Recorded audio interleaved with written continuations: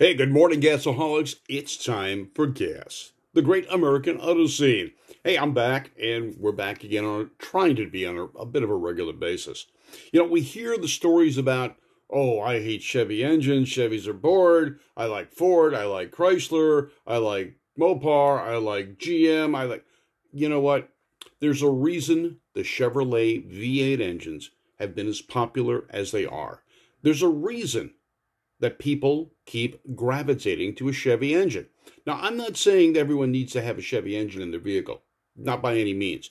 Build what you want, enjoy what you've got, do it, change it, modify it, don't modify it. Whatever you do it because you want it. Now, but let's look at why the Chevrolet V8 engine has become as popular in hot rodding as it is. Well, first off, let's look at the competition. Chrysler and Ford. Those are the basic competition. I mean, Studebaker had V8s. Yeah, okay, nobody gravitated to them. You didn't see any performance versions except their own. Take a look at Cadillac. They were pretty powerful back in the early days, but how many hot rods have Cadillacs? Very few. A few people have, no question about it. But why is the Chevy so popular? Well, it's cost effective. It's easy to work on. Not that a Ford small block isn't easy to work on as well, but let's look at some of the differences. Chevrolet small block from 1955 through, well, even today with the old style, first generation style block. Many parts are interchangeable. It's very easy to swap an intake manifold from a 265 to a 350. You can take the crank out of a 400 and put it in a 350. The blocks are basically the same. Now, 55 and 56 and 57 were not side mount engines. They were only front mount. Now, those mount holes stayed in later production for accessory mounts. But it's still the same basic engine. And it's that way all the way through the production of the Chevy small block until the LS engines. And now even the LS engines have caught on quite rapidly for about the same reason, and that's their interchangeability and consistency in production. Let's look at Ford as an example, the major supplier of fast cars, really, Le Mans and all sorts of other NASCAR, drag racing. Fords are popular, no question about it. But the cost of doing a Ford or the cost of doing a Chrysler is exponentially higher. And here's the reason why. The Chevrolet small block has the interchangeability, as I said earlier, from 1955 through today, for the most part, with that small block configuration. But let's look at Ford. And I started that way and I got sidetracked, but let's look at Ford. In the early days, Ford had the flathead. Interchangeability? Yep, pretty much, except the early ones had less cylinder head studs. So let's throw those out. Well, then they changed the water pumps. Well, they changed the mounting location of the water pumps. Okay, so we got to throw that flathead out. You no longer have interchangeability there. The later flatheads, well, they went to a distributor mounted where you could actually work on it on the top. Okay, so that's 49 to 53. That means you can't use those parts on the earlier ones, so the cylinder heads don't match. Yeah, the interchangeability is not there. All right, let's look at the Y block. Ford came out with the Y block in 1954. What's the interchangeability? Very limited. The Ford Y block had sizes ranging from 239 cubic inches all the way up to 312, are there any interchangeability there? Yeah, a little bit. But how long did they build that engine? 1954 through the early 60s. After that, well, you got the FE motors. All right, some great interchangeability there. Not really. There is some, no question about that. But again, that engine didn't last all that long. It came in 1958, was in different sizes in both Ford and Mercury products. There were different sizes for Lincoln. There was a different size in the Mercuries. There was a different size in the Fords. There was a different size for Ford trucks. Were they interchangeable? Not really. Okay, so the cost of building parts, speed parts, mechanical parts, tends to be a little bit higher. America, you say I'm cutting out? Well, we'll have to work on that. Could be the internet connections. All right, so Ford interchangeability, well, it's not there. Now, you go from the small block 221 through the 302. Interchangeability? Yeah, somewhat. But that engine went away. Now, they started it in 1962, 61, late 61, early 62, with the 221 cubic inch engine. They enlarged it 260, then 289, then 302, and then 351. But those Windsor motors are not all interchangeable. Yeah, there's some pieces that work, but a lot of pieces don't. And again, there you go to the aftermarket. What are they going to build for? Which engine? Well, there's uniqueness there. They can't build as many easy parts as they did before. All right, Terry, how you doing? So that has limited and raised the cost of building that Ford engine because of that. Now, the same thing happens with the mod motors or the overhead cam motors. Depending on which plant you got the motor from, the parts aren't interchangeable. There's the difference. You've got to figure out what that is. Now, let's look at Chrysler. Chrysler's V8 engines, starting out with the early Hemis, well, they were different based on the model, based on the brand. DeSoto had a different Hemi than a Chrysler. Chrysler had a different Hemi than the Dodge. Plymouth didn't get a Hemi until the 60s, but they got a Polysphere, and I'm told the block is somewhat interchangeable with the Hemi. But again, the interchangeability of parts on that motor is limited. 392 is a 392, but it's not a 361, and it's not the Little Red Ram. And it's, well, there's so many variations of that Hemi. Chrysler guys got a little confused as to, they want a brand identity. Now let's look at all the other GM products, for example.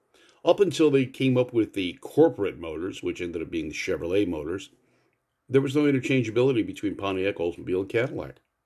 There's no interchangeability between those and Chevrolet until the small block became the corporate engine.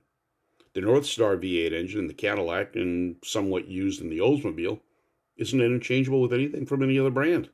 Pontiac didn't get that engine. Chevy didn't get that engine. The Chevrolet V8 ZL1 or ZR1, double overhead cam motor, that's not interchangeable with anything else from GM. Where is it? It's gone. Now, Merck Marine does have the rights to produce that motor as a boat motor. Maybe that's where it belongs. But it did do well in the Corvettes, but it was only in the Corvette. Now, the fuel injection system on the Corvettes, let's look at that. The early fuel injection. I'm talking about the Rochester fuel injection back from the 1957 era. In different configurations, that was used on full-size Chevrolets as well. Very rare, but you could get it as an option on a 59 Chevy, for an example. You just had to know which box to check off. Was it exactly the same? No. The plenum was different. Pontiac had a fuel-injected version. Didn't share anything with the Chevrolet, but neither did the engine. Now, in Canada, Pontiacs had Chevy engines. Why? Cost. Interchangeability. Your local Chevy dealer could service a Pontiac. They had them. They did them. So why is the Chevy so popular? Cost. The cost of doing a Chevrolet engine is significantly less than doing a Mopar or a Ford. Now, I only talked about the Hemi Mopars, but let's talk about the big blocks. Well, there's the RB blocks, and there's not the RB blocks. Raised block. Are the parts interchangeable? Minimally. 440, 383, 413, 361. There's even a Mopar 350 in 1957. It's not interchangeable with anything. The 273 that came out in the Barracuda. Unique. Only in the Barracuda. Or the Valiant, or the early Dodge Darts. Not the early Dodge Darts, the compact Dodge Dart. And for those of you not familiar with that, hi Steve, how you doing? Steve Jarvis, my cousin, is listening in right now. The first Dodge Darts were full-size Dodges stripped down and basically great for racing or business purposes. They were light duty. They were light vehicles. They had no accessories. They were very lightweight. The later Dodge Dart, beginning in 1963, was the compact, and that shared a lot of commonality with the Plymouth Valiant of the time. Now, the first compact from Dodge was the Lancer. The Dart came in later and became more successful than the Lancer. Something about the name, the Dart just struck a chord that the Lancer did not. But the 273 was unique to the Valiant, the Dart, the Barracuda. It didn't share much with the others. There was another 273, but it was different altogether. Then there was the 318. It didn't share anything with the 273. And there was the Polysphere motors, and there was just the regular wedge motors, and then there was well, you see what I mean? Chevrolet was consistent. The small block Chevy was pretty consistent from 1955 even to today, the crate motors you buy. There's some different cylinder head designs, but the basic architecture of the block is interchangeable and available to just about everybody. Piston sizes, crankshafts, readily available.